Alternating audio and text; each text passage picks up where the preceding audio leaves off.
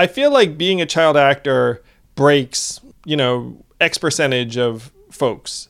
Let's call it 60% or whatever the number is. It really does mess people up, and I'm not above saying like it's probably messed me up to some degree. I do my best to have it not mess me up too much. I've seen it mess other people up way worse, for a lot of reasons, and it's part of what is actually makes me really concerned about the way that online culture is moving right now, which is just, and look, there's something really wonderful about kind of democratizing fame, but what it also does is it brings those kinds of struggles and that kind of addiction into kind of everyone's life. It worries me. It makes me feel like we should be worried.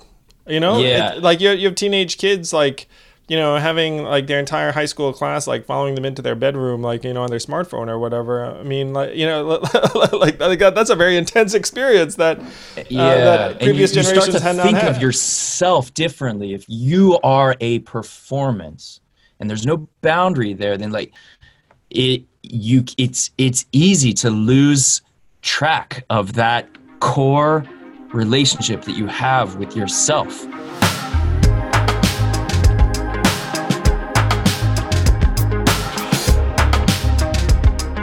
Welcome back, everyone, to Yank Speaks.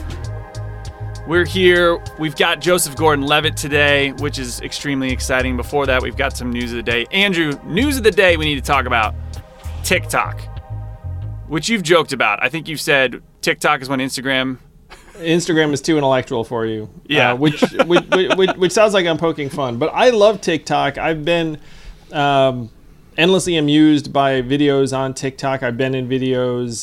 The creativity is awesome and immense. And if you don't use TikTok, it probably means that you're old. Yep. Because if you're a young person, you are all over it. It's very much the social media network of the future.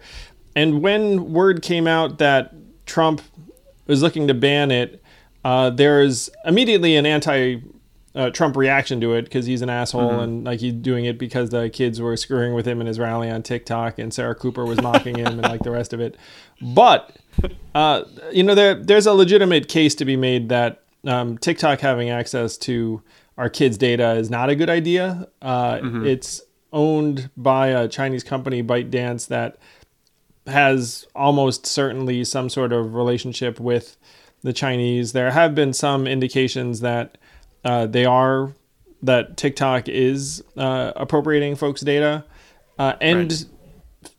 Facebook, Instagram, Twitter have all been banned in China essentially from the get-go. Right. And so there's a legitimate case that Chinese ownership of a social media network that's used by all of our young people is not a good idea.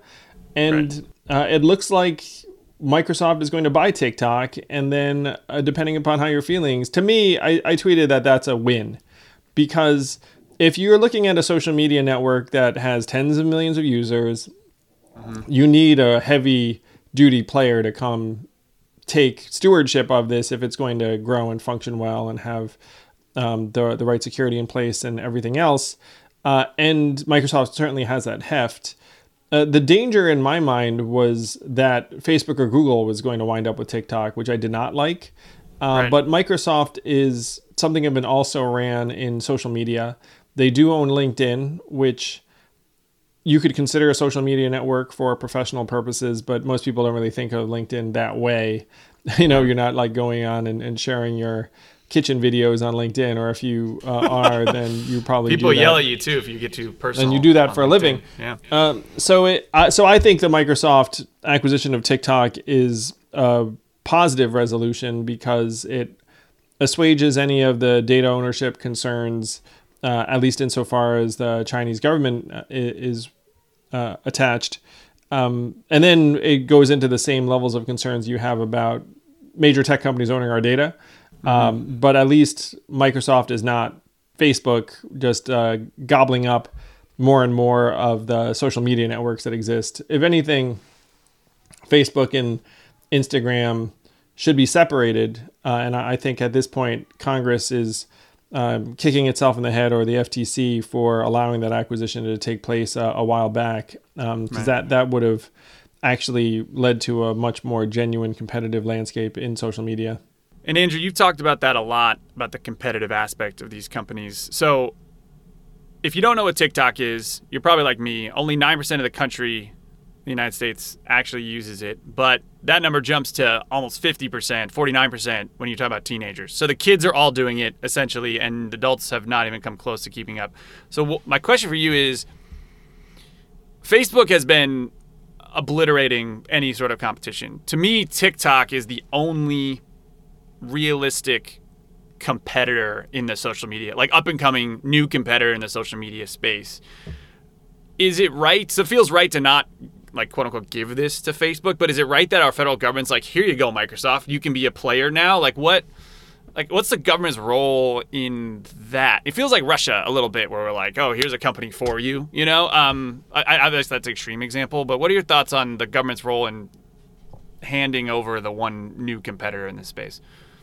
Well, again, if you're looking at the range of technology companies that could afford the, let's call it, $50 billion acquisition of TikTok, the list is not that long. So they have to pay for it, yeah.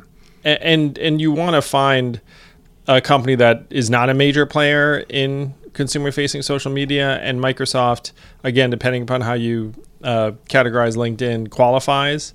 Right. Most people think of Microsoft as this boring, stodgy business software company, and so it doesn't have the same problems. I don't dislike it, because again, the range of realistic acquirers is pretty limited. In like there weren't many folks that could actually absorb a TikTok and have it make any sense at all. Yeah. The other thing is, for those listening, this is legal, and there's precedent on this. Like the Committee on Foreign Investment, CFI US, is in their right to either block mergers or encourage mergers or block various acquisitions.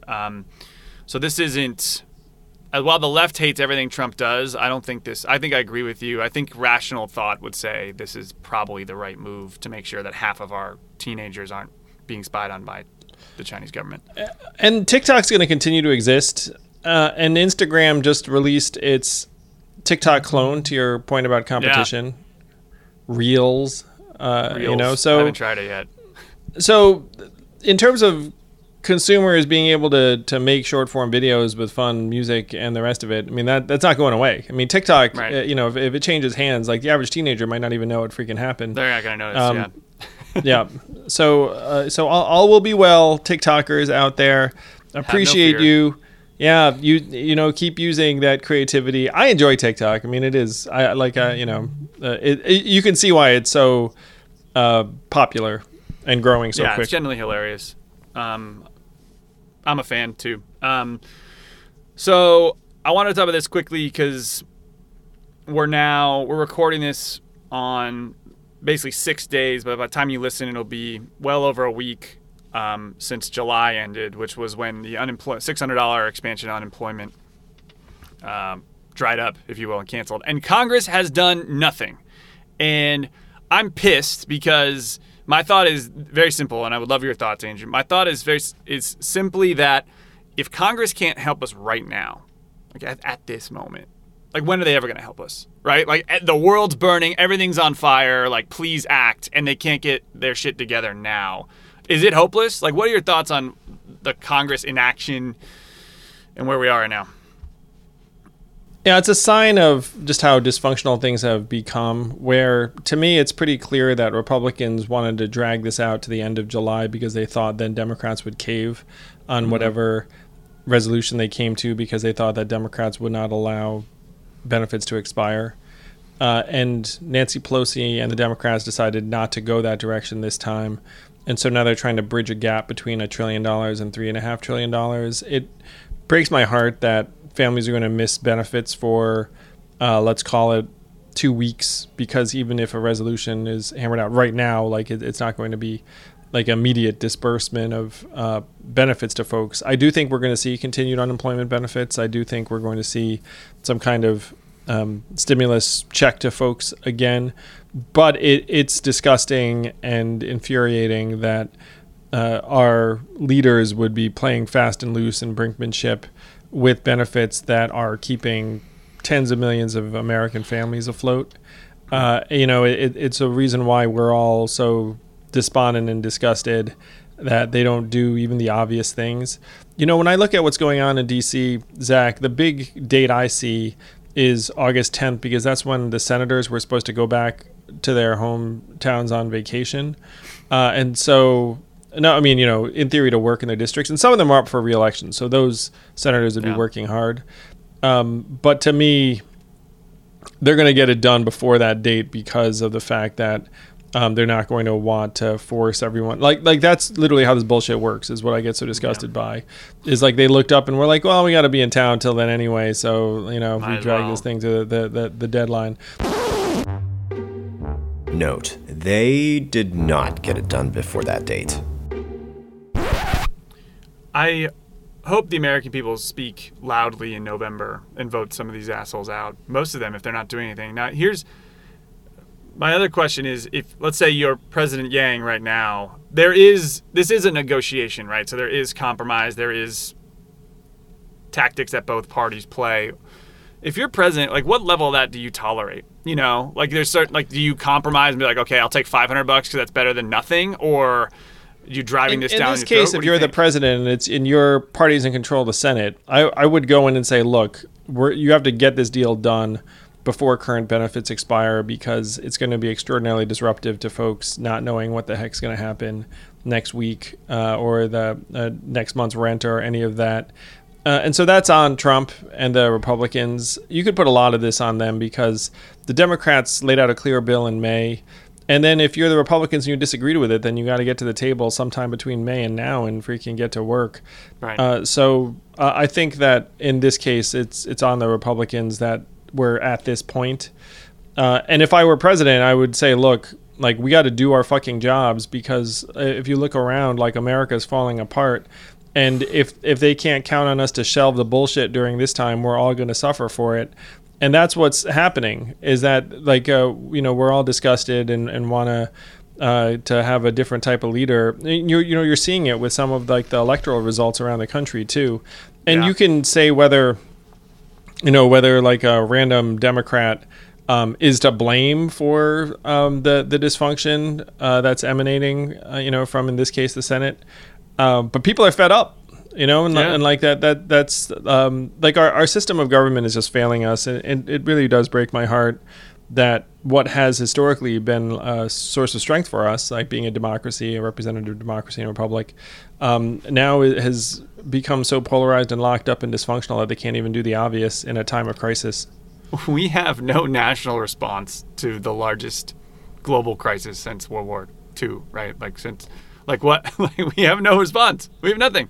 Yeah, we're this crazy dysfunctional basket case, and the rest of the world is looking up, being like my parents, my mom left the States to go back to Taiwan, and in Taiwan there are essentially 0 cases and life is perfectly normal.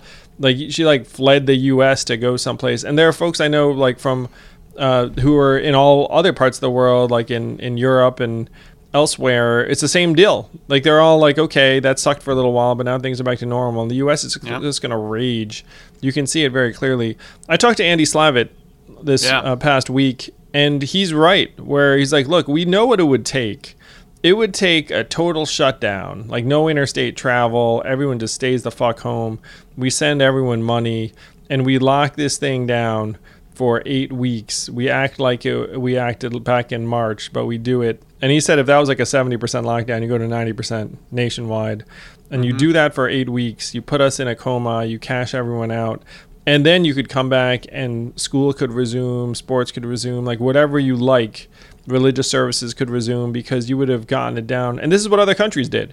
But we had this sort of weird half-ass staggered lockdown that, folks were non-compliant. That there was this, when you talk about Andy's suggestion, which I believe is right, you look up and you say, I just do not think that our government or our people even have the capacity to go into a 90% lockdown for 8 weeks. It's we exhausted whatever capacity there was back in March. And then if you look at it now, it's just going to just continue ripping through various states and communities until there's a vaccine. And even when there's a vaccine, this vaccine's not going to have like a 90% efficacy. I mean, like it might have like a 40, 50, 60% efficacy. And so, in my mind's eye, and it's not going to have 100% compliance, like not like everyone's going to go out and get a vaccine. So if you imagine it having something like, let's call it a 60% efficacy and then 70% get it, you're looking at like 42% immunity, which may or may not even be enough to get you to herd immunity. I mean, if you're vaccinated and it works, then you'd be in better shape. So this is the world of the United States of America circa 2020, where we failed to take our medicine, we failed to take affirmative steps, and then now we're just going to be suffering through this rolling wave of sickness and dysfunction and death and shutdowns, and kids not going to school and parents wondering what the hell to do with their child care and tens of millions out of work, and Congress is going to dither. I mean, this is the reality of where we are. November cannot come soon enough, brother. Cannot come soon enough. Yeah, and so some of the Humanity Forward candidates are freaking winning. Like, I'm super excited about Donna Imam, who won her primary in Austin, Texas, and she's running against this 78-year-old incumbent who's all wrong. Marilyn Strickland won her primary in Tacoma, Olympia, and she's going to be tremendous. She's in the general now. So there is a new wave of legislator coming up. We just need a whole lot more of them in a whole lot more places, and then we can start doing things differently and better. Yeah, it is amazing to kind of wield this influence we had from the campaign into real live candidates getting elected in their primaries. I love it. It's amazing. It's my hope right now, frankly. Yeah, it's great because things are terrible, but I only feel better when I do something. And so if you're pissed off too, you want to do something, get behind a Humanity Forward candidate like Donna or Marilyn, because we can help them win. It's been invigorating for me helping people like Jermaine Johnson win on the state level. And now if we can make that happen in Congress, then we become a very, very potent political force that everyone will pay attention to. So check out the Humanity Forward candidates at movehumanityforward.com. Find one, take them under your wing, adopt them, make a donation, and you'll feel better in no time. And then you will get excited about some of these folks who are trying to do right by people. Alex Morse and Robbie Goldstein, like the list just goes on and on. It's awesome. Yeah, that is my hope right now, which gets me excited. Real quick, I'm liking this tweet of the week thing because you tweet stuff and it's obviously 140 characters, so there's not always context, and I find them fascinating. And there was one you retweeted an article from The Hill that talked about an MSNBC producer, our favorite network, who quit. She had been there for 7 years. Her name is Ariana Pekary, I think is how you say her last name. We never interacted with her much, but she left and saying, and this is like, I'm paraphrasing, but quoting her, she said our current model of cable news with the ratings-driven cable news is a cancer that stokes division, blocks diversity of thought, and amplifies fringe voices for the sake of ratings. So one, I'll say on behalf of Yank Speaks, well done, Ariana, because we agree.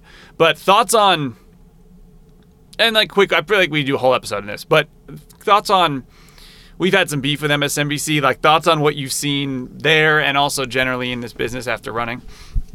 It's fascinating, man. I retweeted that article and I said, look, it is not an MSNBC thing. It's a broadcast journalism and media thing where you just get addicted to ratings and advertising, and then you just do what works for your audience. You're not trying to cater to 100% of the public. And Ariana, one of the most damning critiques she had was when a producer said, like, look, we're not really news. We're like comfort for our audience. And so you don't really need to want to hear what they believe. Yeah, so you just got to give the people what they want. And then if you have that on both sides, then you wind up tearing the country apart.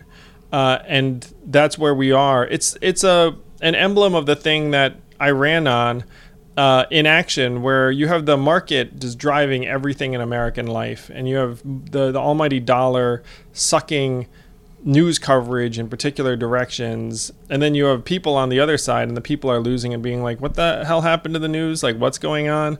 And then you have folks, and Ariana points it out. She said, look, like, we just always talk about whatever Trump said. And we did that in 2016. We're doing it now because it gins up a reaction, it gets ratings. It rates well. And that's how we wound up in this mess, and we're still doing it. And What? And so you have to look at it and say, okay, I get it. You're addicted to dollars and ratings and advertising. And Zach, so I retweeted that article, and I was like, this seems pretty obvious to me. And, it got maybe whatever, it got like 9,000 likes. And then a couple of media types like took issue with it. And I just got like, so like, someone was like, oh, the New York Times is successfully transitioning to a subscription model. And I was like, congratulations. It's like the one biggest newspaper. Like, talk about the 1,000 local papers that went out of business and all the journalists who used to work there. Or someone else said like, oh, but like the, podcast and long form stuff's doing really well for us. And being like, well, does that undo the ratings pressures you're under, or the death of local journalism, or like the fact that coverage gets skewed in particular ways? I mean, like, and the folks who were talking about it were, generally speaking, fairly prominent types, and so like I feel like they've all gotten brain damage, where like they're in a field where the water level's been rising, and in order to survive, you just have to contort yourself in these positions. And so I sent a tweet that was like really pretty, visceral, which was like, guys, like, you're journalists. Like, why don't you freaking call what's going on in your industry? You're all seeing like hundreds of your former friends and colleagues get laid off. Like, if a young person comes to you and says they want to be a journalist, you're like, fuck no. You're seeing major media outlets get bought by tech titans as essentially trophy properties. Or PR plays, yeah. Like, I called it a highbrow indulgence, and you're looking around being like, yeah, this is okay. And then when someone points out to you, one of your own, Ariana says, look, we're getting subverted by the market, which the American public can clearly see is happening. Like, instead, some people like react like she's like a heretic. Yeah. It's like, what the hell's the matter with you people? Like, you're part of a shrinking industry that's getting smashed into this almost unrecognizable form. And it's subverting our democracy. It's making us all nuts. It's making us all despair. And your job is to document what's happening. And you can't document what's happening in your own fucking industry, in your own backyard. And you're all like conditioned to be like, you're like, we're all like paragons of objectivity. We could never be influenced by the market, even as like you're seeing like your behavior completely get subverted. Like, thank goodness for someone like Ariana, who just called it in an honest way and said, hey, look, I see these decisions all the time. And it's not that the people are bad. And this is like my big message is like, the people in a corrupt, distorting system will end up adhering to that system's incentives. And you don't like just throw rocks at the people. You say, we need to rewire the software of that system.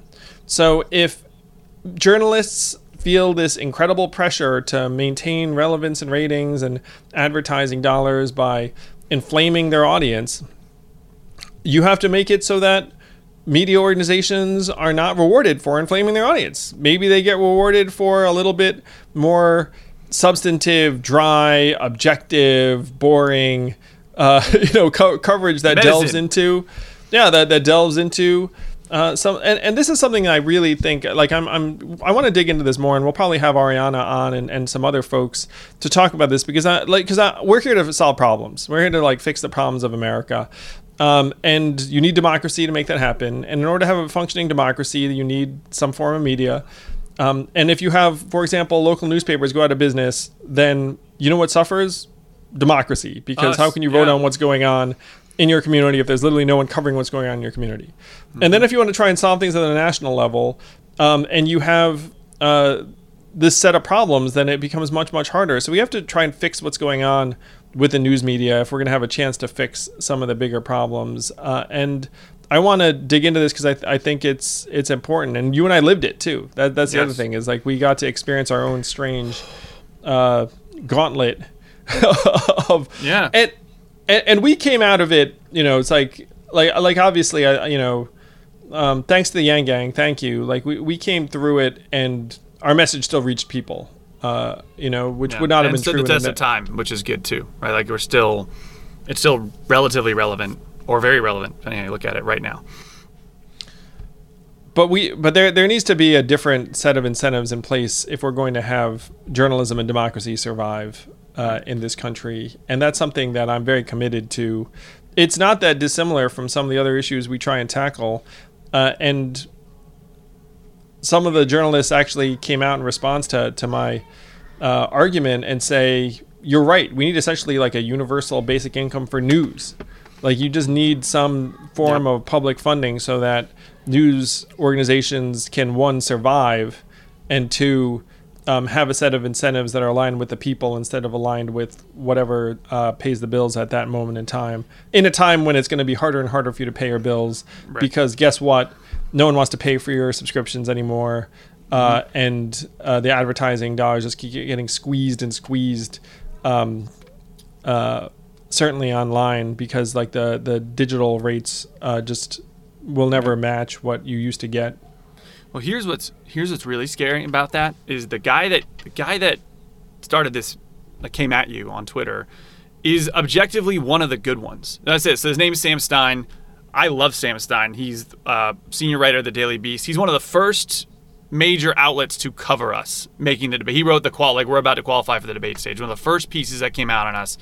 He helped us blow up when we gave away money on the debate stage. Like, he is a friend and a very good journalist. And that is the point, though. Like, when a guy like Sam is saying, hey, this isn't that big of a problem, we're evolving, to me, he's drinking the Kool-Aid. He's brainwashed. He doesn't see, and your success story proves the rule to me. The New York Times can handle like having some podcasts. Like, sick, bro. Like, look at the rest of the country. And just like, we go on and on. We should go on and on a different episode, but that to me is a scary part. When the good ones are not seeing what's happening, then what? Then we're all screwed. So this needs to be solved, and I think it's a government place to somewhat get their hands involved. Yeah, there are a lot of the biggest problems in American life today. Like, we've all been so conditioned that government cannot solve our problems, which we started this episode sort of talking about. But the impossible position we're in is that a lot of these problems require government to be involved. And in my ideal world, the government helps set up the incentives and resources. It doesn't make all the decisions, but it like sets the stage so that the incentives are better and the structures are better. The framework, if you will. Let's turn to some happier news, man, because the interview you have with Joseph Gordon-Levitt segues into this a lot. It talks about our system, the incentives of data companies. You talk about data, you talk about art. And so I was a huge Angels in the Outfield fan. So I'm listening to this conversation, man. I was fanboying like so hard. I freaking love that movie. I could quote every freaking line. But Joseph was, what I was surprised about is that he went to Columbia in like between becoming a child actor, went to Columbia and then became an adult actor. And basically got famous again, if you will. And he's really, really smart and thoughtful. No offense to actors and that stereotype, but I wasn't expecting that level of intellectual depth. Maybe I'm a jerk for saying that, but I wasn't expecting it. Yeah, Joe and I connected late in the campaign, and he's a really smart, thoughtful, creative human being. It's really awesome. Like, he has not been misshapen, and we actually talk a little bit about the fact that it's like, man, being a child actor seems to fuck a lot of people up. Like, how'd you avoid that one? But he's a deep thinker. He also got excited about the Data Dividend Project when I first brought it to him. And he runs this massive creative community, Hit Record, that I admire a great deal. So thrilled with this conversation. Hope you enjoy it too. Joseph Gordon-Levitt on Yang Speaks.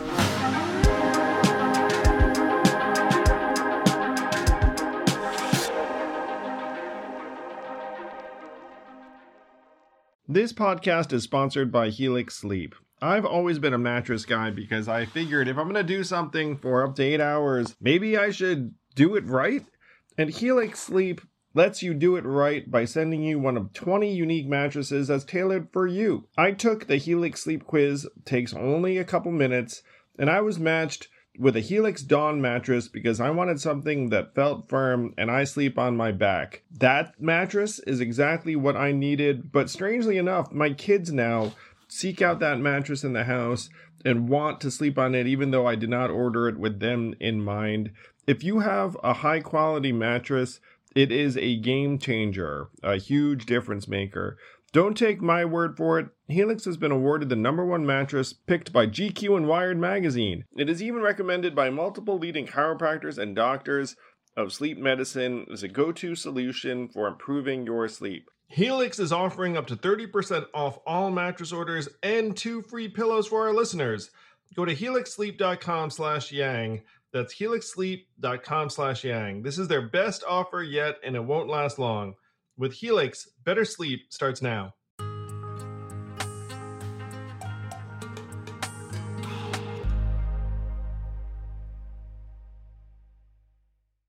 It is my pleasure to welcome to Yang Speaks the one, the only, Joseph Gordon-Levitt, JGL. Welcome. Hey, the What's It Future Batman. Thanks for having me. Oh, it's great. Look at the drum set in the background too. Like, and I There know it that's not just for show. You probably bang it out on that. This is a good way to exercise your demons. Is just hit something as hard as you can. You're not hurting anybody. Just maybe your own ears. You got to wear ear protection. And yeah, drums have been my my catharsis of choice for many years now. Well, whatever keeps you healthy and balanced, man, because that is definitely very up there on like the positive ways to do so. They're probably like literally like a billion more destructive ways to go. So you're like this incredibly prolific creative. Your community hit record is so cool. Oh, look, I've got a prolific creative too. Just climbing. Hey, dude. Look at that. Joseph's another daddy. Let's see if we got this. Hey, how's it All going, right. man? All right, run on off, Damer. All right. That doesn't actually happen to me. I think it's a Yang Speaks first. Nice. I'm honored. Oh, so I feel like you and I have a lot in common where we're both in quarantine. You're in LA, so, you know, unfortunately it's been quite shut down there. And you're a dad like me. You've got 2 young kids, right? Yes. Yep. My 2 boys. Yeah, me too. 2 boys. You just saw the younger come in. You have this massive creative community. You're like the sort of leader and steward of, which I think is like the coolest thing ever. And then you have all of this work yourself coming out, which I'd love to hear you talk about. So you and I were talking about how you have a labor of love that you were filming right as the pandemic hit. Yeah, exactly. It's a show. It's going to come out next year on Apple that I'm writing and directing and acting in, and been putting it together for years. And we were finally shooting it. And yeah, just 3 weeks into production is when lockdown arrived. And we had to stop. And we're going to start up again soon. But yeah, it was really frustrating. And it took me a second to realize, though, that as frustrated as I was to have to stop shooting this show that I cared so much about, a lot of people were going through things way, way worse. And from that point on, I just was like, oh yeah, I'm really grateful to be able to stay home. A lot of people can't stay home. Like a good friend of mine, I was just talking to, he works at UPS. UPS can't stop, and of course there's all the medical workers, all the people in the food industry. I mean, just so many people that, can't stay home like I can, and they're keeping the world spinning around, and I'm incredibly grateful to all of them, and just trying to stay grateful for what I have, even though like I'm sick of quarantine and I want to go out and do other things. I try to just remember, like, man, it's pretty good. It's really quite good right now to my situation. I'm lucky. I can relate 100% on both fronts because you're cooped up, you're frustrated, but you know how fortunate you are, particularly if you have young kids running around. And at least my kids really, frankly, like are enjoying having mommy and daddy like underfoot all the time because I'm sure when you were shooting your show, you were probably busier and out more. Would love to hear more about the show because you've been behind so many projects over the years. And I feel like for you to put your stamp on it, where it sounds like you're directing, writing, and acting in this project, then it must be something you're really excited about.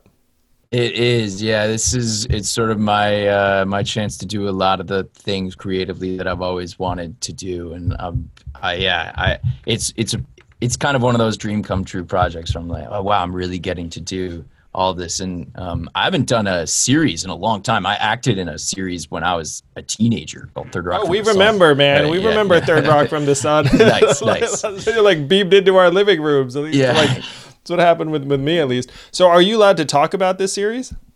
I haven't talked about it much because it's not coming out till next year.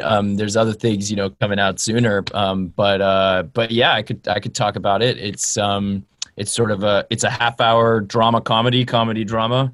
I always sort of like blurring the lines between the two because the stuff that's funniest to me is the real human stuff more than just like jokes or gags. It's not about me exactly, but it's not about me. It's sort of about, the character's name is Josh Corman, not Joseph Gordon. And it came from me thinking about kind of what we were just talking about, feeling really grateful for the life I have and wondering like, it didn't necessarily have to go this way. I could have just as easily ended up not successful in show business. I don't think that like, I worked hard and I think I'm good at what I do, but there's lots of people that work hard and that are good with what they do that don't succeed at show business the way that I've been lucky enough to. I feel like I'm lucky to have met a woman I love so much and gotten to start a family. A lot of people I know that are wonderful people just haven't found their person yet. And that could have just as easily happened to me. And so it just got me thinking about, wow, I'm so grateful for some of these huge things in my life. And what if my life were a little different? And I started coming up with this character who's a lot like me, grew up in the San Fernando Valley, a suburb of Los Angeles, just like me, went to Van Nuys High, just like me, is sort of artistically inclined, just like me, but his career didn't work out. And now he works as a public school teacher and he's good at it and loves it. And being a teacher is something I've always sort of been really interested in, thought I'd be good at and thought it was something I'd like to try, but I just haven't because I've been focused on my lucky career in show business. And he's trying to find love and, just not working for him, which is I've spent many years of my life before I found my wife feeling that way. And he's just doing his best to, be a good person and be happy, but it's hard. And that's really what the show is about. No, that's so fun. So you've been working on this for a while, and then you found a partner in Apple. I feel like Apple's like the big new funder. These things, like they showed up and they're just like, all right, let's buy our way into this stuff. Silicon Valley is basically taking over Hollywood. They've almost already taken it over entirely, and with if it's not already all done, it's almost there. The only real holdout is Disney. They're the only company left that's a Hollywood company that's not been bought up by a bigger tech company, really. Well, this is something I'd love to talk to you about because you and I had connected earlier on our concern about how our data is getting used. And one thing that I'm seeing that pretty much what you just expressed is that content is essentially getting commoditized, where you have these tech companies that have much, much greater, higher levels of resources than like any of the studios. And so that they control these pipes, they have these connections to us and our devices. And then they're just trying to now absorb content and like funnel it through their platforms and devices. And so like a lot of the traditional creativity, I feel like, is coming under the tech umbrella. And you feel a little bit like these tech companies Netflix being the most, and I enjoy Netflix. But certainly there's like this sense that Netflix is like is scratching its chin, being like, like what would you enjoy? What do you desire? They have like this near limitless budget, and you actually have a movie coming out on Netflix. I think just a couple weeks from now, which I confess to being somewhat excited about. So I'm not it's like great. It's a great movie. Yeah. We can talk about that too. I really like Netflix actually, and I really like Apple too. And to me, one of the important things to distinguish between Netflix and Apple, and then some of the other giants in the field that you're talking about that are building the pipes, like you say, is both Netflix and Apple have a direct relationship with the consumer, meaning like the people watching their content are their customers. We have elected Netflix. It's true. Like, we've given them our credit card. We've been like, all right, lay it on me. Yeah. Totally. But not, that's not the case everywhere. And like, I know you're a fan of Jaron Lanier, and his thinking has informed mine a lot in this regard. But, a lot of the pipes that you're talking about, it's not the people using the pipes that are actually paying for the pipes, meaning, it's largely Google and Facebook, and look, this isn't to be be shitty towards Google and Facebook, and there's lots of amazing things that happen on Facebook or Instagram or Google or YouTube, like lots of beautiful art, lots of wonderful people that work at those places. But I do think that the model where the users aren't paying money, the users get these services for free in exchange to be spied on masse and be kind of manipulated through these incredibly powerful machine learning algorithms that are feeding into all this big data and using behaviorist techniques to, quote unquote, advertise people. If that's the business model, that really does make me worried. And, there's like Jaron talks a lot about how that could impact economies, how that could impact democracies. Yeah. And I'm less an expert on those things. You've spoken really eloquently about that as well. And it's one of the things I've been such a fan of yours for.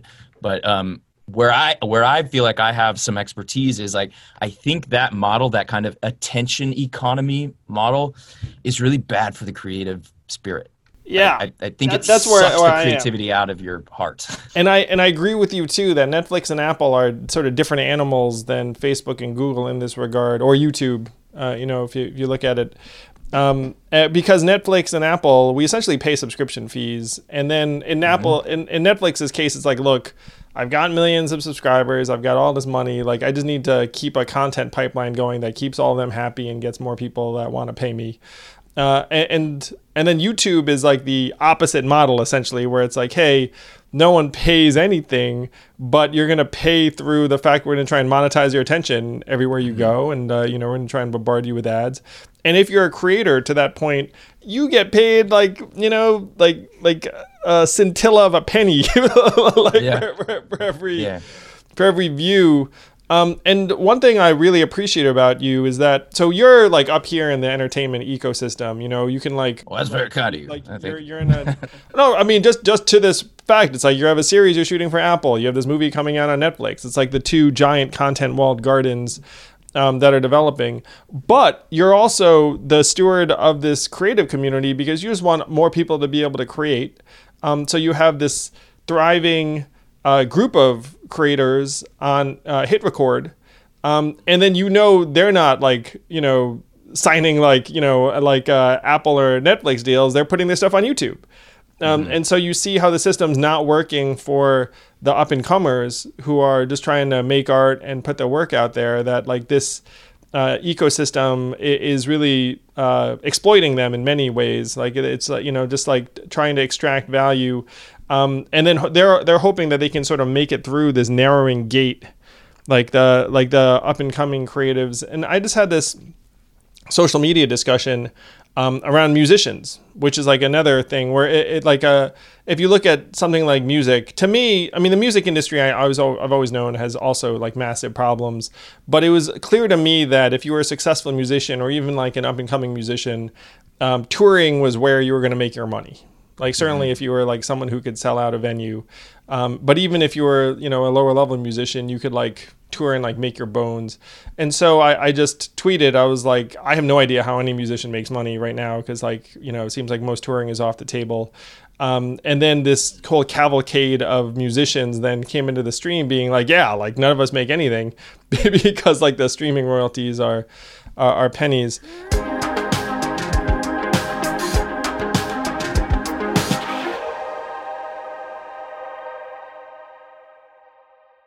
This podcast is sponsored by ExpressVPN. A few decades ago, private citizens used to be largely that. Private. What's changed? The internet. Think about everything you've browsed, searched for, watched, or tweeted. Now imagine all of that data being crawled through, collected, and aggregated by third parties into a permanent public record. Your record. Having your private life exposed for others to see was once something only celebrities worried about. But in an era where everyone is online, everyone is a public figure. To keep my data private when I go online, I turn to ExpressVPN. Do you know there are hundreds of data brokers out there whose sole business is to buy and sell our data? The worst part is you don't know what they're doing. You don't get to have your say. That's why I use ExpressVPN. Just hit one button and then your internet connection gets rerouted through an encrypted server.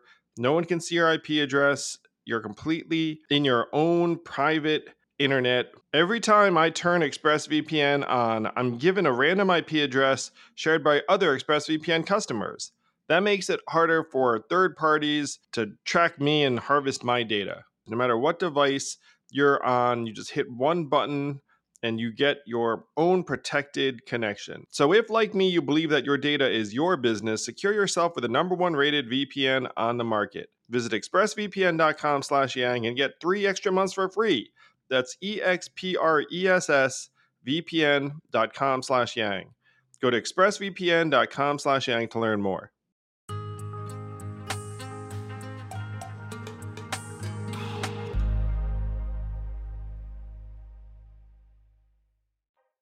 So would love to hear about your experience with Hit Record, because I just think it was so generous of you, and it's not like something that you've worked on only for a little period of time. Like you've worked on it for, I think at this point, it's like a decade and a half old. Is that right? Yeah, kind of. Yeah. I mean, really a decade old since it's been like a professional operation of sorts, but like 5 years of just hobby time before that. And in those earliest days, it started before it was a company or a website or anything. It was just this kind of turn of phrase I would say to myself, hit record, because I needed creative inspiration. And because I'd been an actor ever since I was a kid, and I went to college. I quit acting for a while to go to school. And then when I wanted to get back into acting, I couldn't get a part. No one would cast me in anything. And it was super painful to want to express myself and not be given permission to do that. And so hit record was just this little metaphor I came up with of like, I'm going to be the one to hit the record button. And it's sort of a play on the older phrase of a hit record, and sort of trying to, in my way, say something about how media is changing from a commercial object like a hit record into a creative action. Sorry, a commercial object like a hit record into a creative action. We got you. Like hitting record. And so that was my like bit of wordplay. But again, it wasn't anything other than just my own sort of thing I'd say to myself when I wanted to be creative. And I learned how to edit videos, and I started making little short films and songs and stories and stuff. And then my brother helped me set up this little website to share some of what I was doing. And it was just, it was like 2005. So this was a little bit before it was so common to just post on YouTube or a blog or whatever. And we started our own website, and we called it hitrecord.org. And slowly but surely this community started to form on the website, because we had this little like prefab message board on there, like a PHP message board. And what we found from the people that were coming to this little message board was some of them wanted to just come and check out the little things I was making. But what a lot of people wanted to do was collaborate, not just look, but make things together with me and with each other. And my brother and I at that time thought that's unique to this moment in history, that people all over the world could not only be watching the same thing, but could come together and make something together that they might not have been able to make on their own. And oftentimes new technology is used to imitate old technology. And, using the internet to watch a video in many ways is imitating television. Using the internet to read a blog is in many ways imitating a magazine or newspaper or whatever. Just like when movies first came out, they mostly imitated theater. And when the printing press first came out, they mostly imitated handwritten books. But the internet could be something more than just a place to watch and consume. And collaboration felt like, oh, that's what this is really for. And so we leaned into that, but at first in a completely informal way. It was just something my brother and I were doing as a hobby. He's a coder, and he started writing little bits of code on top of this message board to try to help this small community collaborate on little creative art projects. And it grew and eventually my friend Jared and I started a production company to say like, hey, this is happening in this community. We could do bigger, more ambitious things where what we all make together can be a book that we publish, or it could be a TV show that gets on TV, or a record we put out, and we could figure out ways that if any of these productions make money, then the artists all share in that money, and that's what we did, and we that's what we've been doing for years, and now we're really focused on trying to really make the tech a lot better, so that it's not always me and the folks in my office leading those projects, but that anybody can come and start their own project and find their collaborators and have a collaborative, creative experience. Because ultimately what I've found is, like, going back to the origins of it, if you're looking to just express yourself, to have that creative experience where, like, I want to do something, it's hard to do it alone. Yeah. I find totally. I find it hard to do alone, and I think a lot of people find it hard to do alone. Whereas if you can jump in on a project with other people, then you've got other people that are saying like, okay, I'll do this and you do that. And you're holding each other accountable. You're giving each other encouragement and feedback. And you it's not just, it's also less like daunting to be like, hey world, hey internet, here's me and my thing. Come like me. You know, it's more like we made something together. It's just like, it helps, I think, people come out of their shell, and it's more complicated than like posting something on your own that you can do on, you know, YouTube or TikTok or Instagram or whatever. But and so it's taken us a long time, and it's still a process figuring out how to make that all work, how to help people collaborate with each other.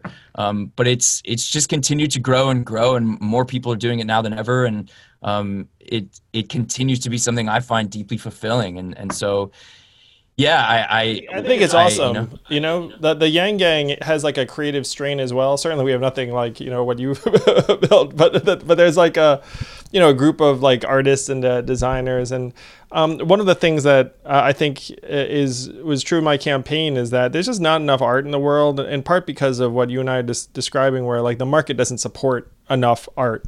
Yeah. This is something I've always wanted to ask you about, and I've been excited to ask you about it since I've gotten to know you a bit, and now's maybe a good time. Because I heard you on a podcast a while back when you were first campaigning for president, and you were talking about universal basic income, but then you were also saying, like, and you could, don't let me put words in your mouth, you could express this better than I could, but you were talking about like having other programs and structures to support kind of productivity and like community-driven collaborative efforts, whether it's in art or in other fields, that were not necessarily driven by a commercial market, but were driven by other modes of. Oh yeah. You know, I'm so interested in how that works, because I don't know that commerce is the only way to drive art. Yeah, thank you for calling that out. So to me, pillar number one is like put money into people's hands. Would folks have more freedom to create? Yes. Would they have more ability to reward artists and creators? Yes, if you had better structures in place. But there's like this whole set of activities that has been eroding for years and decades in the United States of America that I think most of us agree are like pretty positive stuff that the market just is not going to love. And one thing that, like, you know, I use as an example when I travel is like local newspapers. Local newspapers are getting wiped out. like 1,000 local papers gone. And democracy does not function as well if you don't have local papers.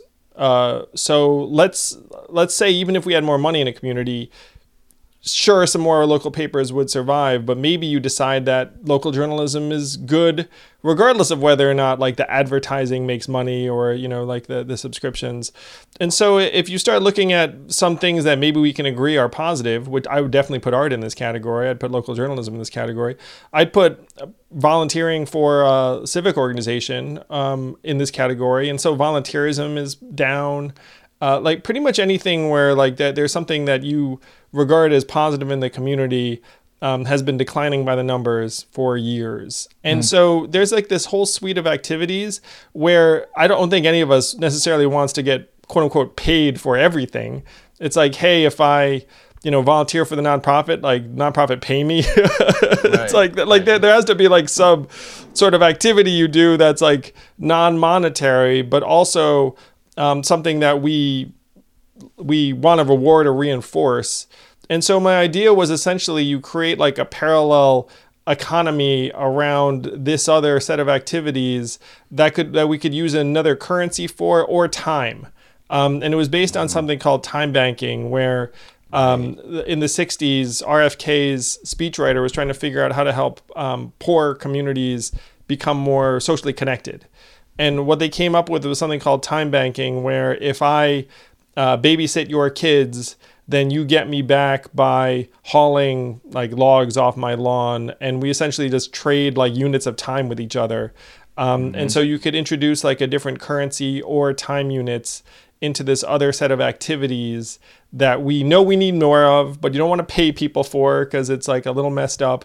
And so, and I would certainly put art in this category, where if someone produces public art, then they would get, this other currency reward, or other people get them back in various ways. It'd be a way to try and stitch together social interactions, and also you could disclose it publicly in a way that you don't money. So if I'm like, hey, I made $1,000, like I'm an asshole if I'm like waving around like my $1,000 like above my head. Right. But if I got these like 1,000 social points or whatever you call them, then you could actually broadcast it in a way that everyone finds perfectly socially acceptable. Right. And then you could even give those social points to someone else. And then they could use it for various things. So that was like the thinking around like that, like you need something non-monetary for certain activities that you want to help see more of. Can I ask you more about how that will work? I know you haven't like fleshed it out entirely, so this is maybe just a totally hypothetical situation, but I just find that so fascinating. I want to ask you more about, like, so in the case of an artist, say, because that's obviously what's close to my heart and experience.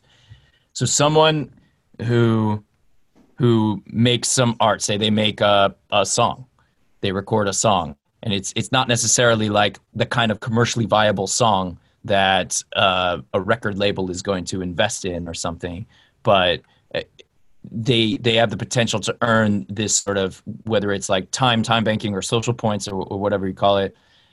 How there would have to be some kind of system in place that would determine how many social points that song is worth, or like how would that kind of...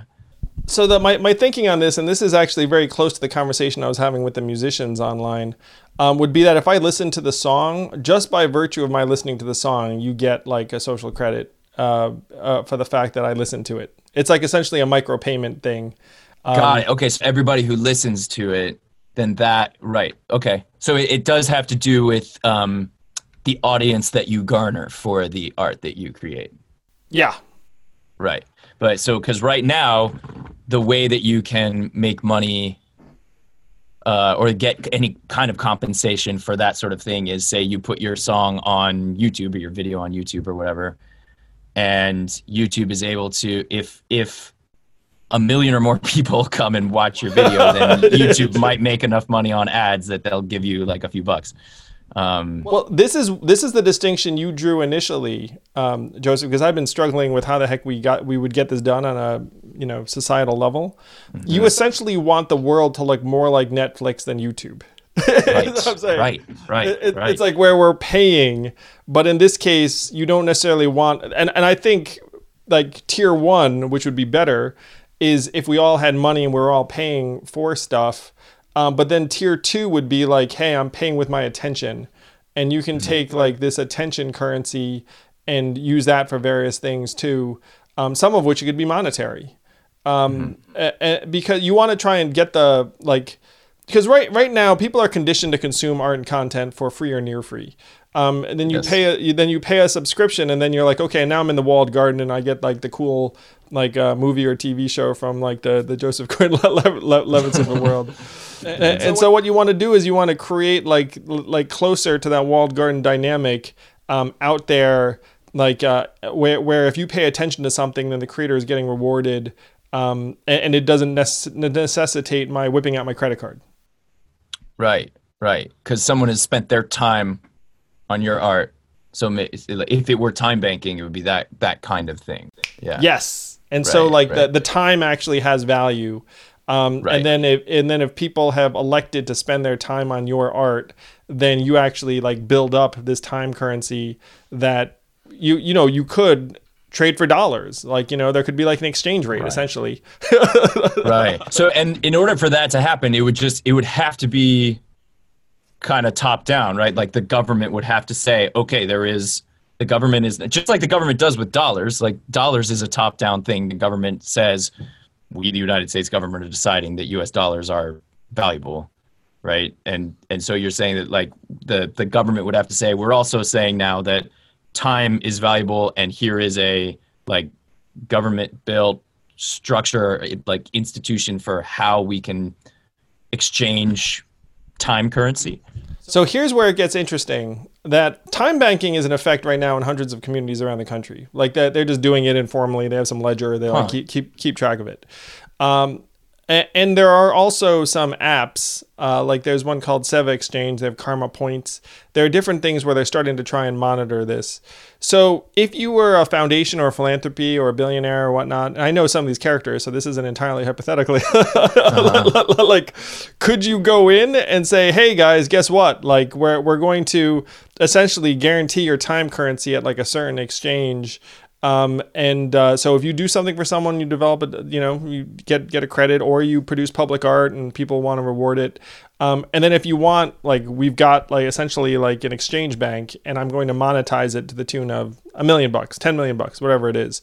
And the fun thing about this is that you could potentially create like 100 million worth of interactions or social activity with like a much smaller level of money.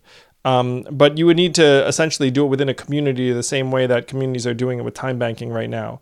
I agree with you on a macro level, you'd probably need the government lending a hand. Like if you wanted to do it like throughout the entire US economy and you were dealing with like massive numbers. But you could pilot this in a community, certainly in terms of in-person activities, and it's happening now. And then the trickier thing, which is something that I genuinely think that we need to be investing a ton of energy and resources on, is how to make it happen in the digital universe, is how to make it so that like your time is actually monetizable in a different way than advertising. Because we have to face facts that right now so much of our internet enjoyment or whatever is based on advertising. And there was a period when it seemed like, okay, this is cool. Like I've got, free Facebook, free YouTube, free this. But now it's degenerated into this form of pernicious surveillance capitalism where they're like, and among other problems, it's absolute shit for creators. Yes. Yeah, I think it really is. And it's not just, the ads, it's what comes with the ads. Like, you mentioned the difference between like a Netflix and a YouTube. And again, I'm saying again, there's lots of great stuff on YouTube. I love YouTube. I look at YouTube all the time and I find amazing things that I never would have been able to find anywhere else. Like YouTube's incredible. But there is a difference between what YouTube will recommend versus what Netflix will recommend, because there's a difference between how they're monetizing the viewers. That Netflix is trying to serve viewers something that's so good and meaningful to them that they're willing to pay out of their pocket for it. Whereas YouTube is trying to serve up things that are just going to like catch your attention and keep your attention. And it doesn't have to be so profound or meaningful that you would pay money for it. It doesn't have to be that. It just has to kind of catch you enough to keep your attention. And those are two different offerings that are a result of those two different models. And I think, like, as an artist, I'm much more interested in making art, not that's just going to catch someone's attention and kind of like hook them and keep their attention. I'm interested in making stuff that's going to be really meaningful to somebody, that they're going to think about afterwards. It's going to like, they're going to remember and feel. You create different work based upon one goal and the other. Yes. The other thing is that if you do succeed in catching someone's attention, even for like X minutes, and then afterwards you're like, okay, like what did I get? Like as the creator, I mean, right now, you know, in many cases it's next to nothing or nothing. And then that doesn't create like an ecosystem that enables that artist to like do something else, reinvest, you know, like pay themselves, have healthcare, like you know, whatever, like the, you know, like whatever the basics that we'd expect anyone who's working, you know, creatively to have.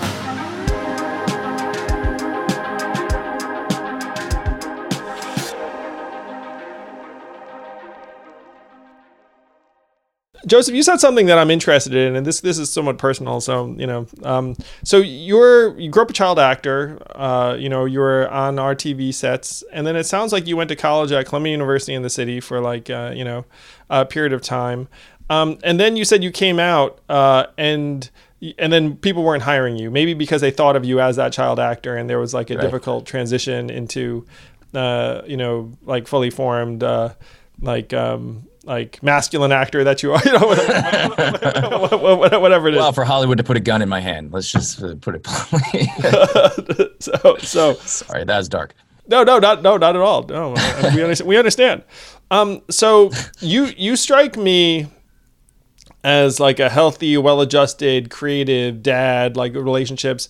I feel like being a child actor breaks, you know, X percentage of folks.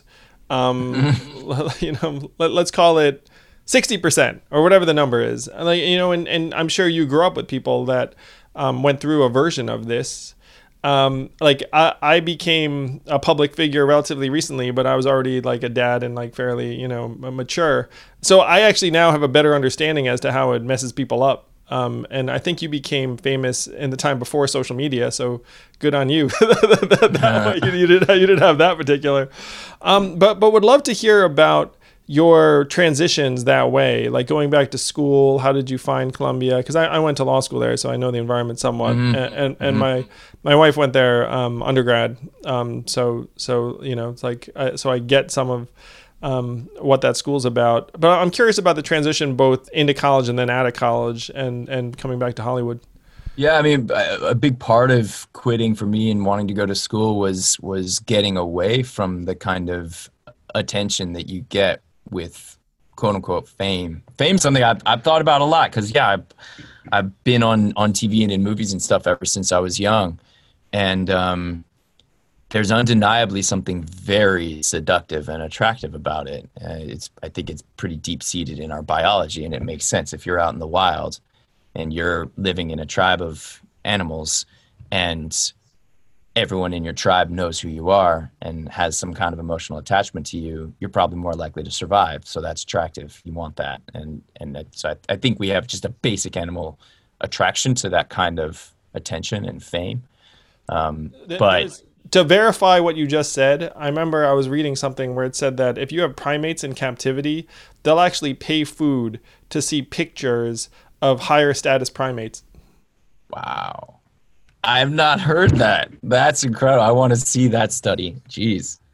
Because there was a time when you look up and you're like, oh, celebrity culture, like, you know, not very natural. But then when you see that study, you're like, holy shit, apparently celebrity culture is like the most natural thing in the world. Of course, it's very, very natural. But let's be honest, chimpanzees rape and murder each other all day long in the wild. There's a lot of things that are natural that we. Oh yeah, I'm not saying it's a good thing, but it is hardwired into us. It is. It's hardwired into us, and like there's a lot of those things that are hardwired into us. That part of what like being a human is about is figuring out like how much am I going to be swayed by this primal monkey instinct to act on these urges. And there is an urge to want to be famous, and I've felt it. I'm drawn to it. It's something I probably struggle with, to be honest, like on a daily basis. How much does this matter to me? How much should it sway my decisions? And how much can I be happy without it? It sounds funny to say it's hard because it's a real privilege to have it, but it'll mess people up quick. It really does mess people up, and I'm not above saying like it's probably messed me up to some degree. I do my best to have it not mess me up too much. I've seen it mess other people up way worse, for a lot of reasons, and it's part of what is actually makes me really concerned about the way that online culture is moving right now, which is just, and look, there's something really wonderful about kind of democratizing fame. I think that in a way that's great. Fame, like something like that, shouldn't be limited to just Hollywood and or other like, super affluent metropolises throughout, the world. It should be things like that. I should be more accessible to everybody, and the internet allows for that accessibility. But what it also does is it brings those kinds of struggles and that kind of addiction into kind of everyone's life, and especially with younger people. I really, because I was going through this when I was in junior high, not because of social media, but because I was in Angels in the Outfield. I dealt with like the kind of self-doubt and questions of like, do people really like me for me, or do they like me because I was in this movie? And how can I know if I'm really worth anything, or if it's all about these appearances, and like is there any me there at all? And if I stop doing these appearances, like if everyone like forget about me, turn on me, etc. Exactly. And so and that made junior high like it made it angst ridden for me. And of course junior high is angst ridden for everybody for lots of reasons, but I don't know. I when I see especially younger people experiencing some of the same kind of addiction to fame and attention that I think like people in Hollywood have experienced for generations now, it worries me. It makes me feel like we should be worried. Yeah. Like you have teenage kids like having like their entire high school class like following them into their bedroom, like on their smartphone or whatever. I mean, like like that's a very intense experience that that previous generations had not had. You start to think of yourself differently if you are a performance and there's no boundary there. Then like the most important thing in life, I think, especially as a younger person, but it's something I still very much believe in as a dad now. You have to have your own relationship with yourself. You have to have that space where you are you, and you know who you are, and you are who you are because of your own preferences and your own feelings and your own beliefs. And if that goes away because you're constantly offered opportunities to present a performance version of yourself and get the dopamine hits that you get when people, hit the heart button and like you or retweet you or whatever, it's easy to lose track of that core relationship that you have with yourself. You gotta spend time alone. You have to spend time just going deep down into yourself and ignoring what anybody says, because ultimately, as Kurt Cobain says, all we are is all alone, or all alone is all we are. Ultimately, you are the only one, and everybody else, no matter how close you get, and like I feel deeply, deeply close with like my family, but there is, no matter what, there's a difference between that relationship you have inside your own head and it's precious, and it's a part of what makes us human, and it's losable. It's so losable if you never spend any time on it, if you spend all your time for others, presenting yourself to others. Wow, man, that's really profound and deep and correct. I've just gotten a glimpse of it myself. I fear for what we're doing to a lot of these kids' brains and sense of self, because I certainly never felt that visible and on display when I was a kid. It's like I was a shy bookworm, and go home, close the door, and read my fantasy novel or whatever.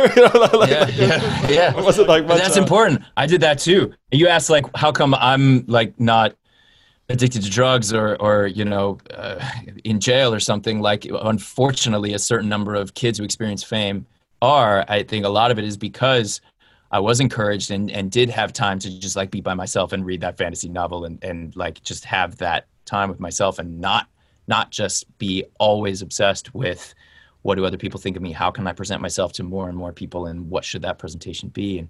And it gets convoluted so much with art too. That's the other thing. That's the thing about art, man. And like I've experienced something like this. Even so, I'm trying to get universal basic income across the finish line. And one of the things that happened on the campaign trail, and you can relate to this, is that like people need a person to like pin it on. So it's like, if I want this thing to happen, then it's going to have to be me, like making the case, talking to people, saying, hey, we should really do this. And there's like this continued projection outward, that you have to do. And not to say I'm not like an artist or creative in the same way, but like there are some parallels, because like you have to continuously like project this energy out, and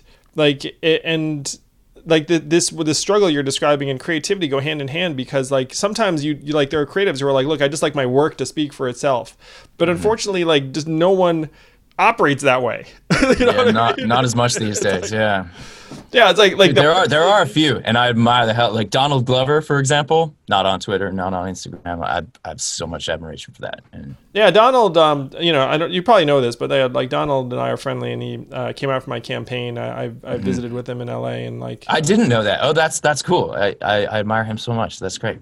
Oh yeah. He endorsed me, and we did like a pop-up collaboration where his people designed like this sweet Gang gear. It was like this 1K theme, sort of like urban. And so we did like a pop-up shop appearance together. I was super grateful to him because he endorsed me when, it was like still, I guess it wasn't that mainstream a thing to do, but like, but when I talked to him, he was just like, yeah, I can see where things are going.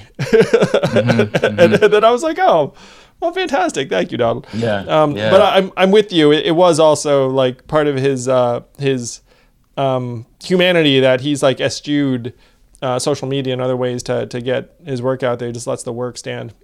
Yeah. Well, and that it's such an important thing, I think, too, as an artist. And nowadays, look, again, it's wonderful that anybody can take whatever their art is, a piece of writing or a video they made or whatever, and post it and have that audience. That is a wonderful thing. But there is this other side that comes along with it, that if you're always thinking of art in terms of audience, there's a part of the creative process that you'll miss, that like all the great artists forever have all experienced, where they're just making something for themselves that no one's ever going to see because they're probably young, or they haven't had their career hasn't started yet or whatever, and they're just sitting in their room playing or writing or doing their thing, and it's a mode of self-exploration. It's not for anybody else. It's how you get in touch with that self that I was talking about a second ago. That to me is such a valuable part of what art and creativity is.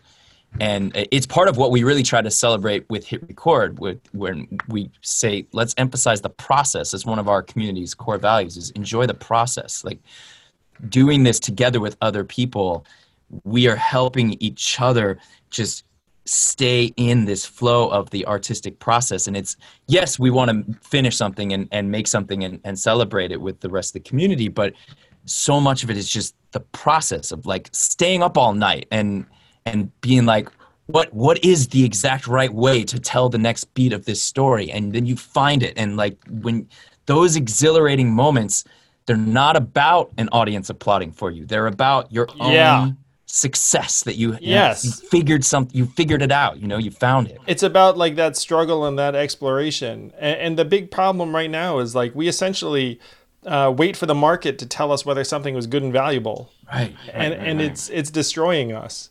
Like so my run too, it's like there was a time when it was, people laughed at me or thought it was like completely marginal, and then we reached a level of mainstream success. And the thing I always think about is like, look, like I'd be the same person if I wasn't if I hadn't gone on Joe Rogan and like hadn't caught fire and the rest of it. Like I wouldn't be like a worse human being if my campaign had gone nowhere. If anything, I might even been a better human being like if my campaign had gone nowhere. And I might be a better artist. I honestly think that if I had just been making my own stuff this whole time and not had a commercial career, I mean, I think there would be ups and downs, because my commercial career has allowed me to collaborate with other incredible artists. But it has meant that I've spent time doing things that have taken me away from what might have been more kind of unique to me.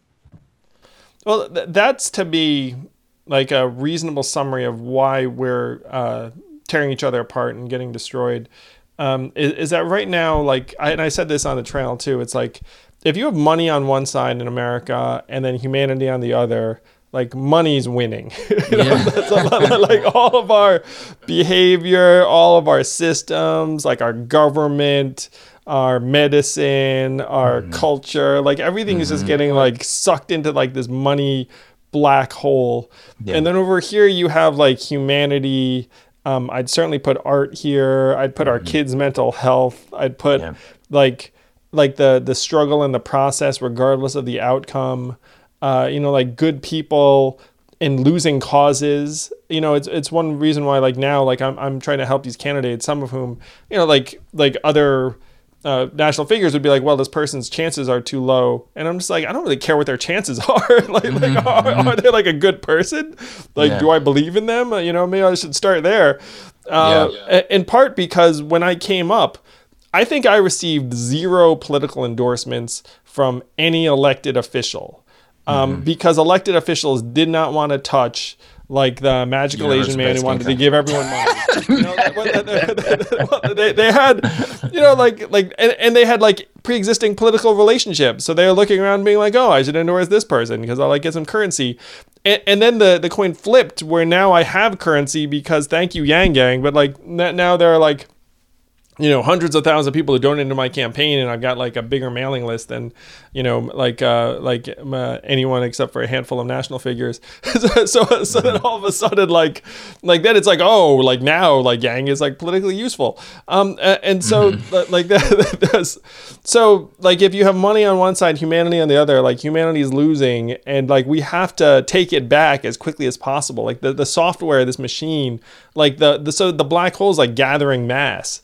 It's one of those things where like as the mass grows, like it gets more powerful, and you can see these like desperate like clawing gestures for help on the other side, where they're like, hey, like can we not like all like have our like behavior or healthcare or government or anything like determined by what the market likes and doesn't like? It's like maybe we should have post offices because we like post offices even if they don't make money. Maybe we should just like decide like on a few things. It's like, we think that's a good idea even if it like, isn't paying for itself or whatever. Yeah, like that everybody should have medicine. Yeah, if they need it. Medicine. Maybe in a pandemic it'd be a good idea. We all like, didn't have to worry about payment. And this thing is it's certainly, I think it's happening in art in its own way that's like really it's powerful, like, and it's complicated, so it's not 100% clear because, like you said, there are like positive democratizing effects, like, so like you do have folks like making beautiful things and like, making a living off of them in innovative ways. And so it's not all bad, but it's like the complicated stories are the ones that I think are like like the toughest for people to see.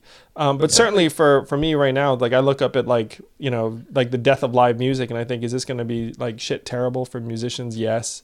Like I look at like what's going on in terms of the way artists and creatives get rewarded. And I'm like, is this going to be bad over time when there are like a handful of megacorps that we all like subscribe to and they're like feeding us our stuff.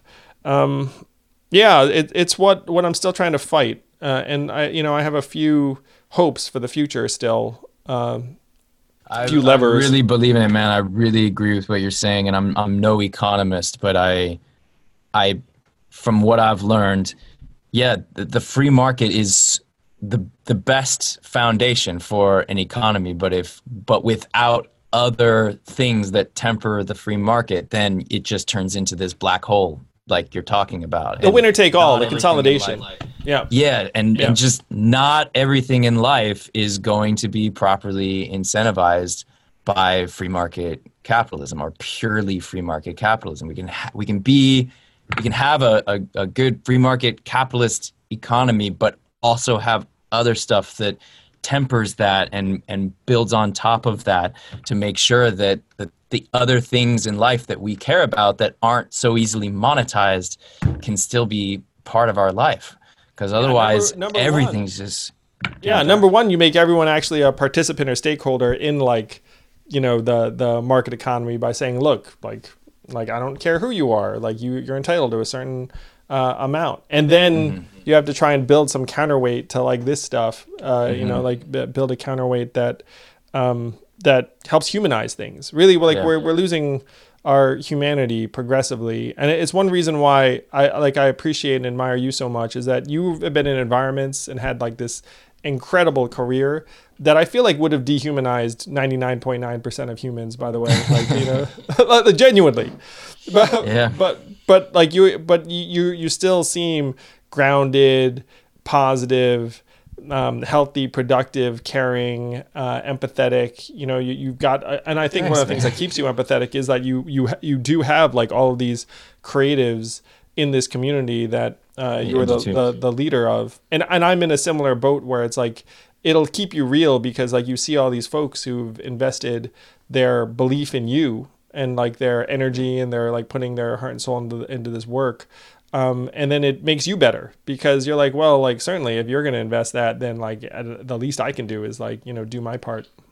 I definitely think that my time with Hit Record and all the people that make up the community has made me a better artist, and also just like a better person that's better at connecting with other people and collaborating and figuring out how to do things together with someone who's got a different perspective than you or who comes from somewhere else or who has an idea that's different than yours.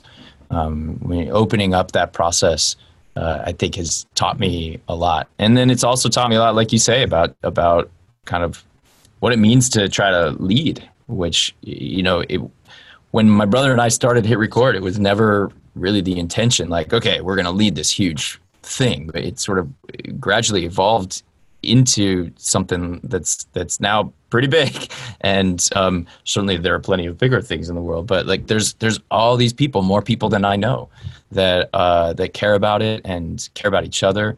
And I do feel a real responsibility to that and gratitude, because it gives me a really inspiring reason to wake up every day.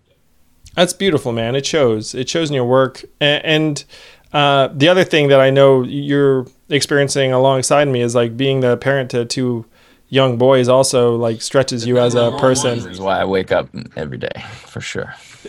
That's the best. Yeah. Being a dad is just the best. Yeah. Yeah, I'm with you, man. Well, all the best to you and your family. Thanks, Joe, likewise. And yeah, can't wait to see Project Power. It looks like a really fun movie on Netflix. Thanks. Every time Netflix delivers us a new good movie, it's like a gift to everyone, especially at this time. It's like, what's that? Like, there's a movie to look forward to. The TV series, which I know we have a little bit of a wait for. I think you're in another movie that's out now too. The Trial of Chicago. There's 3 7. this year. Yeah, Trial of Chicago 7's coming out. That's also on Netflix. Very different than Project Power. that'll take a whole other conversation for us to talk about. Very, very relevant movie.